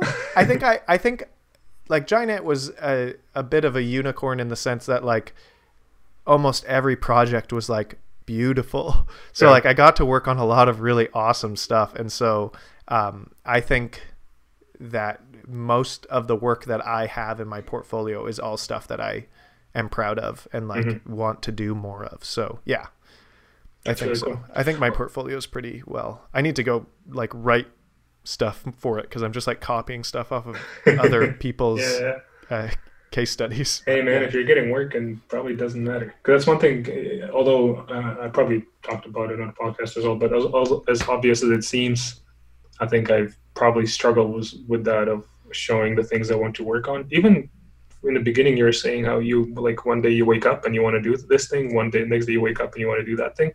I feel like I do that often, where it probably becomes like quite scattered, the things that I want to try to do, but then like it's knowing, do you want to keep doing those things? You know what I mean? Like, I saw you did some projects like, or some pieces in Blender, and it's like, okay, that's a really fun thing to do. Do you want to do more of that? I don't know. Like I've been learning it a bit as well. Dude, yeah, it's like a day-to-day basis for me, man. It's so frustrating. I'm like actually frustrated with myself, because like this week, dude, I want to be like one of my favorite artists, Benji Brook. He's like this amazing animator and draftsman. There's like this group of guys that I follow, like they're just like more like traditional animators, like they're more artists again. Like that's the stupid distinction I make, but like like Benji's just like, he's just a fantastic draftsman, and I like look at his work, and he's like drawing like realistic life studies of things, and like Adam Hendy and Tucker Klein. They're just like these, Adam Henderson, for example, he's like a traditionally trained oil painter that like just pivoted into animation. And so he's amazing. And I just like, so this week I like really wish I was like a traditionally trained oil painter that like had amazing draft skills. And so it's like, it's definitely like a week by week thing. Cause like last month, dude, like Blender was all I wanted to do. Like I was like, oh, I just love the problem solving, like the creativity that you get to do in 3D. So it's like, and I mean, I don't know. I probably spread myself too thin. And like, I mean, I want to be a musician too. I have no musical talent, but I think that would be cool to do. And then also like I make pasta and like try to bake bread and stuff, which I mean, during quarantine, apparently everybody's a baker now. Oh yeah, for sure. There's flour shortages all over countries. It's crazy. But yeah, like I just, I don't know, like I wake up with a different inspiration every day, and it's frustrating because I like wish I could just be like satisfied with each art thing, but like it definitely like changes per week, and it can get annoying because I'm like, oh, I feel like I'm not actually like breaking ground in any specific region. But I mean, that being said, like I'm thankful that I am confident in my ability to like do the thing I'm hired for, and then that allows me to explore in these other ways. Like I don't think by like doing more life drawing I'm doing a disservice to my everyday job, like as being a traditional animator / compositor / motion graphics artist, you know what I mean? Like so thankfully I think like all of these things are in service to like my skill as a whole, which I guess is like always an argument about like generalist versus specialist or whatever. I don't think it's ever that bad to be more of a generalist. Well, especially it seems like in motion graphics, a lot of people do get to do multiple things, right? I mean, when you look at portfolios, so I mean, why not? But I feel like that's how I had to start looking at the other things that I've been doing. Is what you're saying is that they all kind of add to one bucket, and even if they do just a little bit, I need to make myself think that so that I'm okay. Like you're saying, you know, one week you're doing one thing, the next is the other. I just had to I don't know about you. For me, I just had to calm down about the fact that, because you know, you definitely want to be good at all these things, and it's almost like it's a fear of losing time or the anxiety of not getting better. That like that anxiety can be so I guess maybe even painful emotionally, because it's like you said, like it's like you want to Yeah. get better at this, but you know it's also going to take years, and then if what if you want to take on this extra skill on top of it, so then it's going to slow you down even more, but you can't think that way. Yeah, it's weird. I always look at like with music. I didn't grow up playing guitar or playing anything, but like Mhm. recently I bought a mandolin just because I'm like a Nice. fan of like bluegrass music, Yeah. and so I thought that was like a good thing to pursue. And like when I compare my learning of music to my learning of like animation, Yeah. when I wanted to learn animation, like I was 100% in. I didn't care about anything else. I was like going home, I was making work, and like that was like full commitment. But when it comes to music, I'm like I'll practice once a month. Like and it's so funny that I'm like I think those are like whenever I experience resistance like that, like with music, it takes a lot of effort for me to learn it. But Mhm. anytime I sit down to like learn any visual media, it's like so much easier. And like even the same with baking and stuff, like just figuring that stuff out. I think I love music and stuff, Mhm. but I think I kind of accept in my heart that it's not going to be something that will come easy. And like, sure, I So could spend a year every single day practicing and maybe get something out of it, but like it's just not easy for me to do that. I feel a lot of are you okay with resistance. that? Are you okay with that?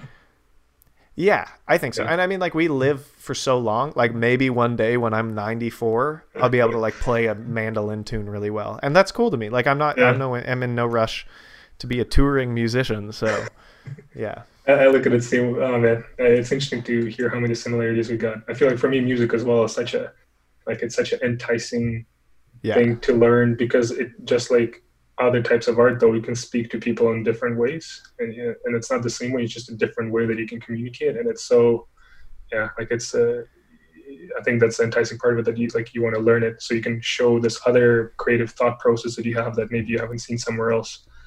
Yeah, I always like I love listening to music and I'm always that's something that I'm always frustrated with. I'm like, okay, if I draw, like I mean a lot of my art is either like nothing, I don't know. I don't think I make anything like so profoundly evocative that like Mhm. someone opens Instagram, looks at my art and they're like, wow. Like they don't feel something, they're like, that's cool, keep going down the thing. But like Yeah, music, man, like you sit and you listen to exactly, music and you're exactly. like, it just takes you. It's so much better at taking you somewhere. And I mean, like a short film is a really good example. And I mean, like painting does it too. Not as good But as like, music, though. Not but as not as good as music. no. And like, man, like a short film without music, like the music does like a lot of heavy lifting. And so I think that's what I think is so cool. Is like I'm kind of just jealous of The the power of music. way it works. Yeah, it's I know, just right? so yeah. Well, I think I'm sure people are probably going to get tired of it, but I've said before is how like you're going to listen to the same song probably like thousands of times in Oh your whatever yeah. year, lifetime, whatever. Like how many times are people going to watch the short? Twice, No, you know? And once. they're Yeah. bored. That's it. They're They gonna don't watch watch it. half of one. Yeah, Exactly. So it's like I totally agree with you. Which big sometimes it time. really does make me wonder if what I care about is communicating a feeling and a message, what am I doing with visual art? Why am I like, why wouldn't I go to a medium that's so much better at communicating that?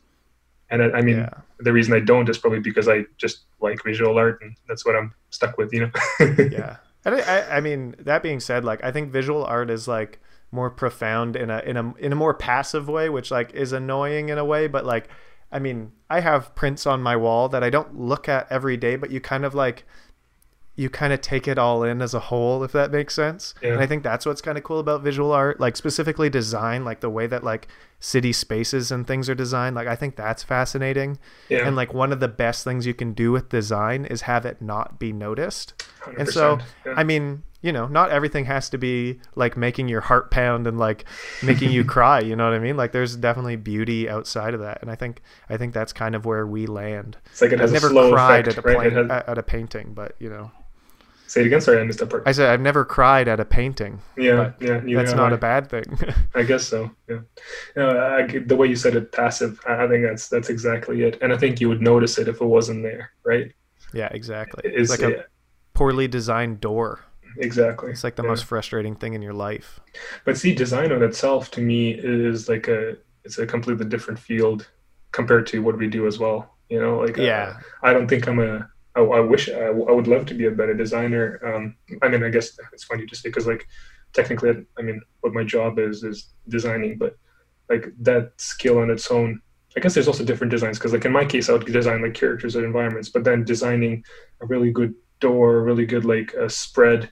That's Oh yeah. to me, it seems like even though it's in the same world, it's such a different skill that is such a niche, and you see people spending their lifetime to just getting good at like doing a really great layout for a magazine. Like there's just so much to learn there, even though the principles could be the same. But man, and that's something I wish I could be better at. But you're right. I mean, that kind of design, like you mentioned, like even city planning. Yeah. Oh, I love design. It's so cool. Like it's always a big argument. Like, what's the difference between motion graphics and animation? And I won't even get into it. But like, motion graphics is often called motion design, and I think that like that's one of the big things that motion design holds over like big air quotes, massive air quotes. Animation is like our work is typically made to solve a problem the same way that a good door would solve a problem. Yeah. Whereas like art is usually for the sake of art. Yeah. See, and so it does sound like you like both, though. Just like you want to say something, but at the same time you enjoy the problem solving of it. Yeah, it's I don't know. I'm all over the place. I can't. I just yeah. Again, it's like the path of least of least resistance. Just like do whatever works, and hopefully it's fun. Yeah, that's what I've been trying to do. But yeah. Totally. Wait, I'm trying. It's so it's so funny. I think we're like an hour and a half in, and usually the way I do these, like I do like a little structure for what I'm going to ask about. Man, I haven't looked at that sheet at all. You're very good to talk to. We had lots to talk about. There's too much to talk about, but I'm trying. I guess what I like about motion graphics, because like I know you don't want to define it, but to me, what I like about it is that it's like this in gray area where it gets to be whatever it wants to be. Like when you look at 3D animated movies, they have to be like 3D animated movies, and people know what they are, and people will know what they're not. And then I guess like, and then I feel like then there's I don't know, maybe like fine art or something like that, which is up like the other side of motion graphics. And then motion graphic is somewhere in the middle of like good design, good illustration, good 3D, well, good animation just in general. And then you just like, you do whatever you want. It's like that spectrum of just, what do you want to do? It's crazy. That's what I like about it, I think, a lot. For sure. Yeah. That's why I love it as an industry. Like when I kind of decided I wanted to do animation, I never really considered working on TV shows or movies for that reason. Mm-hmm. Just because like, no, I don't know what the heck we're doing as an industry, but like companies are paying us money to like make things, and we're like, I don't know. I unfortunately haven't been like a part of a lot of the like creative process, like the broader creative process of like script writing and like all that stuff at Giant. I was more of a just like pair of hands kind of thing, like animating pre-existing things. But I don't know, it's fascinating. Like every once in a while something will pop up on like Wine After Coffee, which is this great inspiration blog for motion graphics, and you're just like, somebody paid you to make this? Like, what is this? Like it's just so outside of like just something I could imagine a corporate office being like, yes, we'll give you the budget and you make this dog walking with a backpack or whatever, you know what I mean? And like, it's fascinating, and I think that's like what's so fun about it is like every project and everything's just so different from time to time. So, and it feels like to me, because the industry is so young, that there's I imagine, I'm not in those studios, but it seems like half the time people are just trying to scramble to put something together with the skill sets that they have. You know what I mean? It's like, this is the look we want, so how about we just try to figure out on the go while we're doing this? Because it seems like the goal is to create a fresh aesthetic, and to get to that in a quick time, which it seems like all these deadlines are so quick that like people just have to just like, I don't know how to do this, but we're gonna do it. Let's do it. Yeah, honestly, that's the other nature of this industry is like everything is like, can you start tomorrow? If you're like, no. I was actually this job with Identity Visuals right now. I got an email a month or like a month and a half before the project, and when I got the email from the producer, I replied, I was like, sorry, I'm booked right now. And she's like, no. It starts in a month. I was like, what? Like, what do you mean it starts in a month? This never like, happens. Honest to God, like every single email I get is like usually like, hey, are you free today? And you're like, no. And it bothers me how disorganized. Well, I don't know. I'm sure there's many other things, chain of command, but it all often, when you look at it, if that's a problem, like if the problem is that you need things tomorrow, the solution is to start planning, right? I mean, like it's not nothing. Yeah. That's not rocket science. But to me, it bothers to me how many people and companies operate on that level. Like I actually like I feel like I have a problem with that the way. Yeah. Oh, I 100% do. It's at a corporate level, and it's like a lot of agencies and stuff. I don't honestly like. I did a 6-month stint at an agency called Bear in Vancouver, Okay. and like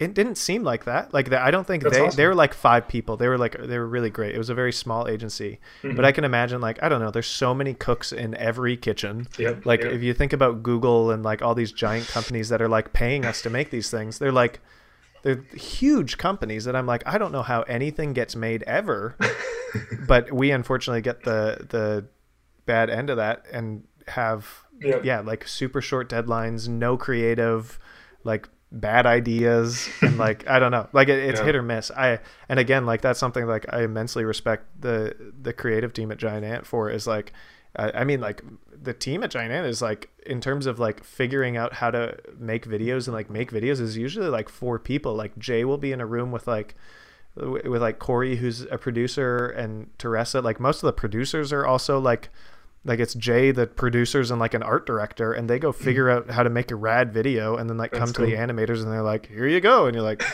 okay, like and like with a reasonable timeline, and like, it's definitely an art in itself to like be able to wrangle a client and like pull a budget big enough to like make the thing, and then have it worth making. So it's like, and you can kind of see that at the higher level of the industry is like somehow you build this trust with a company and establish something that's. Do you think you would enjoy that? Because if you love problem solving, do you think you would enjoy being in that situation? I mean, yeah, honestly, one of my biggest letdown, shattered expectation, we'll say, for Giant Ant was that I didn't get to be in the room a lot of the times. Like I thought, because when Giant Ant started, it was a lot smaller, and like when I heard about them, they were a lot smaller, and so my expectation was that a project would come through the door. We'd all go sit in a room and brainstorm what we're going to do with the project. That was not the case. And I think, this is not something I resent by any means. Like I totally understand the evolution of a company. And like, I mean, at the time they had like, it was Jay, Leah, and like 6 other people. Like that was my expectation, was like a small amount of people. But by the time I came in, there was like 20 people, and they were like, it's just like a product of like a company getting bigger. The more jobs you have coming in, the more people you need, the more blah, blah, blah, blah, blah. And again, back to cooks in the kitchen. Like if you had everybody doing that on every project, you wouldn't get anything done. And so I think that was something I left Giant Ant knowing I have a desire for, because absolutely, I think my favorite thing in my whole life for all creative things, like my one of my best friends, Shay Patterson, in high school, we started a wedding video company. and like we didn't want to just do wedding videos, like we wanted to do commercials. And so like a lot of the things we would do was like go sit in a Tim Hortons and like just sit in a Tim Hortons and like problem solve stuff and be like, this is a video we're going to make, and like write all that stuff out. And then like pretty quickly into this, like my more professional experience with animation, that was lost. Like I didn't get to do any brainstorming. I just like, the brainstorming became about the shot that was already thought about. I didn't get to think about the story or anything like that. So that's something I definitely like feel like I missed out on at Giant Ant, because there's so many, like they're so smart and they're so good at doing that. I didn't get to learn that aspect of it.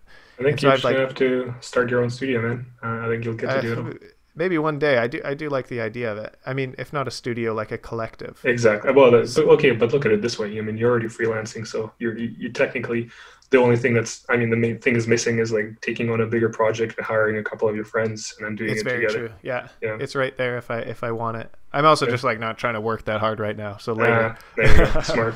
That's a better choice. Because it does, like, that's the thing is like, I think you really have to give a lot of yourself. Once you start doing that, because then you're like I can be fairly emotionally detached to like animating a shot, you know what I mean? But like as soon as I'm like trying to tell a story, it's like you got to really, there's a lot of work. No, I'm teasing and joking, but and not even from the it's a lot of work, but also everything on top of being a creative. And in fact, you probably get to be less of a creative if you're going to start doing that. You know, you're going to start managing clients, and so that's the risk, right? And I mean, Yeah, I don't know. I'd be interested to see myself in that position.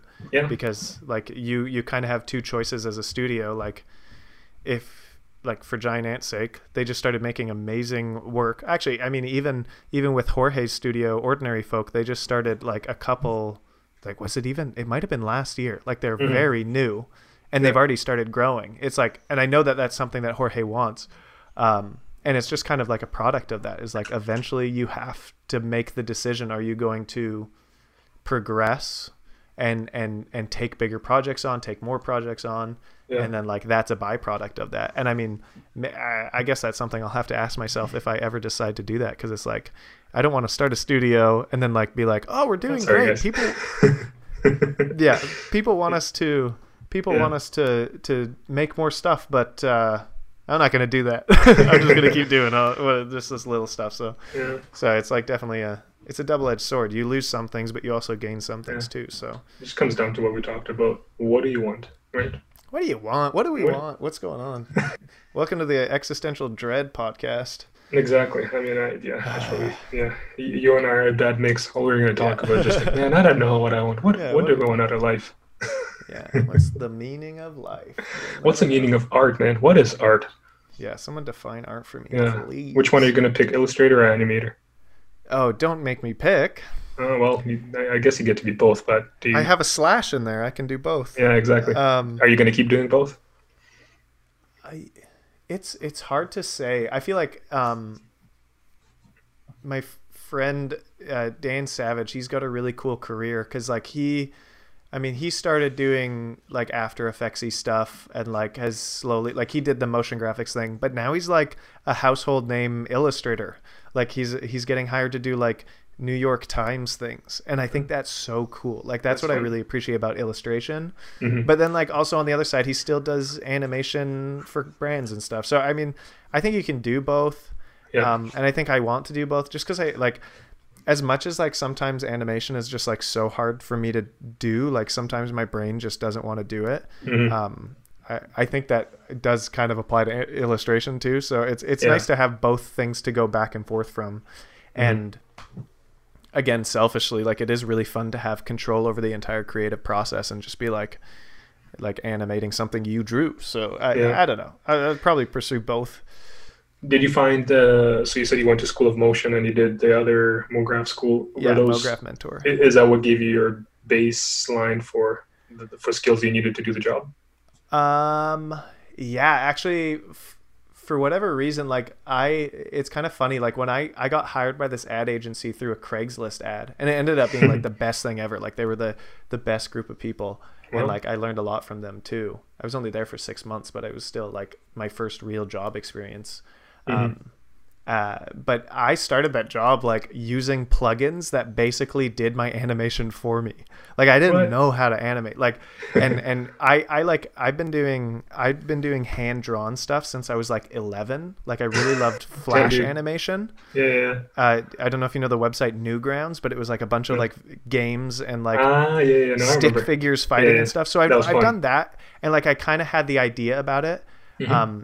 And then thankfully I had I had an animation class in my high school, which introduced me to a lot of it too. That's cool. But once I graduated from high school, like I definitely did reach this point in the first class of MoGraph Mentor. I made my way through the entire class. That short film I was talking about a while ago, I drew that all in Photoshop. And then by the end of that class, I moved into the second class, which was more of an After Effects one. Okay. And I was like, oh, I don't know how to use After Effects. Like I messed up. Like because I did this whole first class in Photoshop, I didn't even realize that I didn't know how to animate in After Effects, which is like 90% of our industry's work is After Effects animation. So before I did class 2, I ended up taking School of Motion, and they have the animation boot camp, which is like a really comprehensive animation course in After Effects. Mm-hmm. And like that was like I did that in like 4 or 5 weeks or however long it is, and like that was like the only experience I had in animation. Like my story's so stupid because Jay gave me an internship. Like I did not have the body of work. Like people were just so grateful to me, or I don't even know. It's crazy. Like Jay just gave me such a shot that I did not deserve. Like it was I think crazy. Clearly he saw something. I mean, not all your hard work. He did tell me.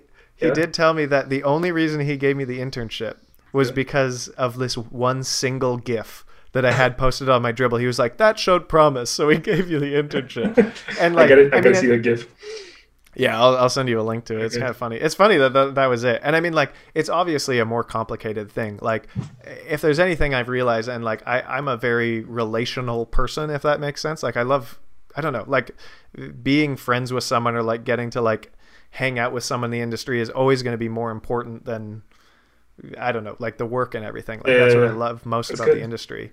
And like, again, like my entire story, like I make it sound like it was really easy, but I have to like it was crazy, the series of events when I was in high school. Mm-hmm. This is my origin story. Yeah, let's hear it. Yeah, we should have done the beginning, but now's the time. Yeah, sorry. In high school, my teacher, Mr. Gomes, he basically like sent me a link to a Vancouver Film School program that like we didn't know. We knew that I liked animation and I liked film and I liked all this like weird cross section of all these art practices, but we didn't know what that like equated to in a job. But then he found a link to, I think it was called digital design, which is like motion graphics. And it was crazy. Like that was like the first time I like realized that was like what that was called and what it was. And this was after I saw this really amazing piece by Giant Ant at the time. Like I've been a fan of them forever. That was like set to it was called To This Day. It was like about bullying, and it was this amazing project. I'll give you a link if you want to post it. But that was like when I realized like this was even a job. And so when that happened, I don't know if my mother raised me this way or who raised me this way. I was like, I'm going to send an email. I was always good at phone calls when I was young. I was good at calling businesses. But yeah, I like sent an email to Giant Ant and I was like, hey, I love you guys. I think you're really cool. And this was the funny part. I watched this. They did this like little bio film about them for Pause Fest, I think. And that was like the coolest thing ever. Like it just made them, it just showed how cool they were. And I was like, I got to get in on this. But in that film, this is how insane I am. I noticed somebody had a skateboard tattoo, like a Jimbo Phillips Santa Cruz screaming hand tattoo. And I was like, somebody skateboards there. I emailed one of the producers and I was like, hey, I love your guys' work, blah, blah, blah, blah, blah. I noticed somebody has a skateboard tattoo. Can I get their email? Because I mean, this is maybe something only a skateboarder will understand, but like you have this like base level connection if you're both skateboarders. Like you just like understand each other's lives in a really crazy way. And so anyways, I knew like if there is one person who would like be able to talk to me, it would be this guy. And it ended up being well, here's the weird backwards thing. Teresa replied basically saying, the person who has that tattoo doesn't work here anymore. But the other guy who skateboards in the office, his name is Sean Height. Here's his email. So I got Sean's email and like Sean is he's a gem. I asked him, he ended up having gone to that Vancouver Film School course. And so I was like, was it worth it? And he replied with like a 6-page like essay on like why, like the benefits and downsides of going to these schools, and like recommended MoGraph Mentor and School of Motion, like all this stuff. And like basically through that, I was like, okay, I'm going to do MoGraph Mentor, and like signed up that day. And so like Sean, like it's just been like my entire life has just been this like incredible series of like people just like being way too nice to me and like giving me shots I didn't deserve. It's like it's pretty nuts. And like Sean was integral to that. And I'm so happy those good people are out there. But I think you're probably not giving yourself enough credit where just because you got them, but you worked hard to be able to do those, to follow through on opportunities, right? Because it's like people talk about being lucky, but what is luck if you have no tools to take the opportunity that you're given? Yeah, and I mean, like, yeah, I guess that is an aspect of it. Like, it's not like I like was like, oh, Sean, like, well, I'll finish with like what happened with Sean. Just remind me to come back to that. so Sean, anyways, like I ended up moving out to Vancouver, like I said, and I emailed Sean. I was like, hey, I'm here. Like, you want to go get coffee or whatever? And this friggin' weirdo, he's like, do you want to go snowboarding? So Sean and I went and snowboarded, and like instantly we're like homies. Like, it was great. Yeah, and so we started hanging out a lot, and it was like cool because we go skateboarding, and then like all of a sudden I get to go hang out at Giant Ant and like get to meet people. And so like that was a really big aspect to like, I think Jay even giving me that shot was like he had met me, and I was like someone that was like actively around the studio and stuff. So that's kind of like the short way of it. But like, yeah, like Sean was just like, I don't like, it's just crazy to be like, hey, you want to go to coffee? And he's like, do you want to go snowboarding? And like, I think that was kind of what I was expecting to get from someone who skateboarded and like shared that same culture or whatever. But okay, what was the thing I told you to remind me about? I've forgotten it now. I think I forgot about too. What were we talking? Oh my goodness. Yeah, I'm sorry. so bad I at got that. fascinated by your story. No, I said about having good people out there and also being ready yeah, for like the opportunity. following through on things is what you're talking about. And so like, obviously I couldn't like, get into that position and like just not do anything. And so I guess that is definitely an aspect about it, is just like being able to, I don't know, like because of that, I felt very, I knew that I'd been given like this big shot, and that I knew I needed to like follow through on that and like actually come through on that chance. And Well, dude, luckily it all and you worked did. out. Yeah. So worked far, out. yes. I'm So far, so good. I mean, from Yeah. this whole story, I'm so happy that you did not do the 180, but you did the 360 instead. I mean, I wouldn't want you. It only makes sense that you should stick in this art world somewhere. I think it's just a matter of knowing where you're going to land. But it makes me very happy that like you. I mean, the way you talk about it, you clearly have a lot of passion. But also, it sounds like that. You know, the divide that you're seeing of like being a artist person versus being a commercial artist. Like, I really, I don't know. I hope and I think and I see people who are able to find a bridge. And I guess, and if they don't, it seems like, you know, what's wrong with just doing one thing on the side and one thing for work? I don't know. I'm just so glad that you didn't actually just jump out and start making pasta. Yeah, me too. I mean, I'm still making pasta, but I just Oh, need that's to good. enjoy it and not sell it, you know? So Exactly. that's good. Hey, Yeah, man, I'll take some. I'll buy some. Yeah. Oh, if you want, yeah. Well, I mean, not during quarantine. That's just like cross-contamination. It's just not safe. Yeah, let's not do that. We'll figure Dude, it out. I feel like, man, 2 hours flew by. I feel like to make it, Oh my God, yeah. to make it easier, I think I'll just have to have you back. Seriously, like I have these questions. Before I let you go, I was going to ask you about these things, but I'll just say thanks. So today I watched the little tutorial you made about the stroke path video. Oh, hilarious. Dude, like Yeah. how did I not know about this thing? Because like now when Oh, really? dude, like I've been making illustrations or trying to like for so long where I just like hand paint these, but like I mean seeing how you do this, like I'm like, how can I, like now it makes sense how people do this. I'm like, how did I not know that thing? That was my favorite thing to discover. Dude, I mean Yeah. It's the best. I got more tutorials coming. Watch out. dude, sweet. Okay, please. And so I was gonna say, I think we'll just have to do. Actually, so let's do it this way. You should tell people how they can find you and how they can find those tutorials. Because man, like that little thing, it's so freaking useful. And that's why, you know, just to finish my thought is like, what you're talking about, you know, whether it's learning or not, like, or school. For me, it seems like what I should be spending more time on is like just trying to find these gems, because like, you know, a 5-minute video can give you so much information that like you really don't need more than just about applying it. You know, it's, Yeah, I mean, it's like the art school thing. It's like sometimes it's a little bit too superfluous, and you just like need to water it down. But the tutorials I do, I think you can find them at like if you just type Taylor Jon Peters, Taylor John Peters into YouTube, it should pop up. It's like a red icon. They just I make them to try and battle the amount of overcomplicated useless tutorials, because like I work with so many artists on a regular basis that it's like it's always remarkable when I'm like, you don't know that trick? Like that trick is so good. Like I love sharing those things. Dude, I need and to like learn more tricks. Give me more my tricks. mentor for MoGraph mentor, Ryan Summers, that dude is like, he's the trick king. He like did a bunch of stuff for Maxon at NAB, like where he just did like 50 tricks and like showed like people who'd been using Cinema 4D for like years, things they didn't know that were just like general features. And I just love that, because it's like, it's just fun. I'm a nerd at heart, and it's like fun to like find things that like workflow tips, nothing cooler than that. So Yeah. So cool. So, Okay, yeah, and so Taylor then Dylan Peters. and then your website tjpeters.ca.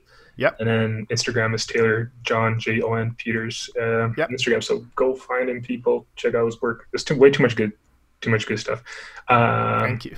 Let's see. Usually I ask this, so let me make sure I do. Is what advice do you wish you got before you did your, let's say animation courses, because you didn't that was your post-secondary basically.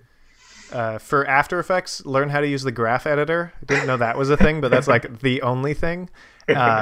And then I could probably think of something more profound, but learn how to draw. Just draw more. Like if I had drawn that whole time, which I didn't, like I'm only now drawing regularly, like I feel like I'd be much better. So just draw more. Oh, also I do have one more profound thing that I think was like a huge impact on my career. I did dailies, which I know is like kind of a trope now, but like the act of drawing and designing or like making something every single day and posting it on the internet, which I think is like a really important thing, like putting yourself out there and just like posting whatever shit you make, even if it's terrible, is like, that was like one of the biggest periods of growth for me, was just like consistently posting things, and just like having to accept the work you do. Cause a lot of the times I think I draw terrible things all the time, and I just close my sketchbook and nobody knows about it. And I don't think you like hold yourself accountable then. But when you post it, you have to like face that fact you have to try to make you're it finished, at a certain right? level. Yeah. And then it really drives you to be like, oh, okay, I'm gonna do better, because like people are looking at that and I'm embarrassed by it. Yeah. So those are my three. Yeah, we all got to find time for that. Because I mean, when you look at people who have done it, you can, I guess, you can kind of see this like real time or like, progress, right? You can see that. You can 2 months later, look how much better they got. Like it's crazy. Like it's crazy how much you can learn in a short amount of time just by like forcing yourself to do it. Yeah. Well, I think that's probably advice we all got to take. I think the tricky part is like learning just enough. Let's say you're using a software of like skills and then making, because I think learning and making are sometimes kind of tough to. I mean, it can be tricky to combine, unless you're just like following a tutorial and making. Anyways, but the best way to learn a software, I think, is to like just try and do what you would normally do, and like as soon as something gets in your way, you figure out how to get it out of your way. Sure. Make all those mistakes, and then 5 years later, Taylor is going to tell you, "Man, you forgot to just press in one button." Yeah, that's true. Yeah. I'll let you learn it the hard way first, and then I'll just be like, "Oh, you actually just press L." Yeah, it's just L. Yeah, L paints the entire painting for you. Man. Yeah. Dude, thank you so much for your time. This is thanks really so much for having me on. This was really fun. Oh man, you're fun to talk to and really inspiring. So I don't know. Let's make sure you come back again on this thing. Right on. Yeah. Anytime. Let's do it in the studio post pandemic. Yeah, actually that would be cool. And I think what I want to try doing is maybe like having 2 people as guests and then picking a topic and just dissecting it. I think that'll be fun. Oh, that's so fun. Yeah, like a round table. Yeah, exactly. I think that'll be pretty interesting. So let's make sure we line that up. Cool. Otherwise, let me quickly do the spiel for people who want to learn more about Creative Theory Podcast, Instagram, Facebook. But all the cool kids are on Instagram these days. So if you want to say hi or write a message or recommend someone, find us there. Otherwise, you can listen. Well, you're listening. I'm not going to say anything. Thanks for checking it out. Thanks to Taylor, and then we'll talk to you in a couple of weeks. Bye-bye. Bye.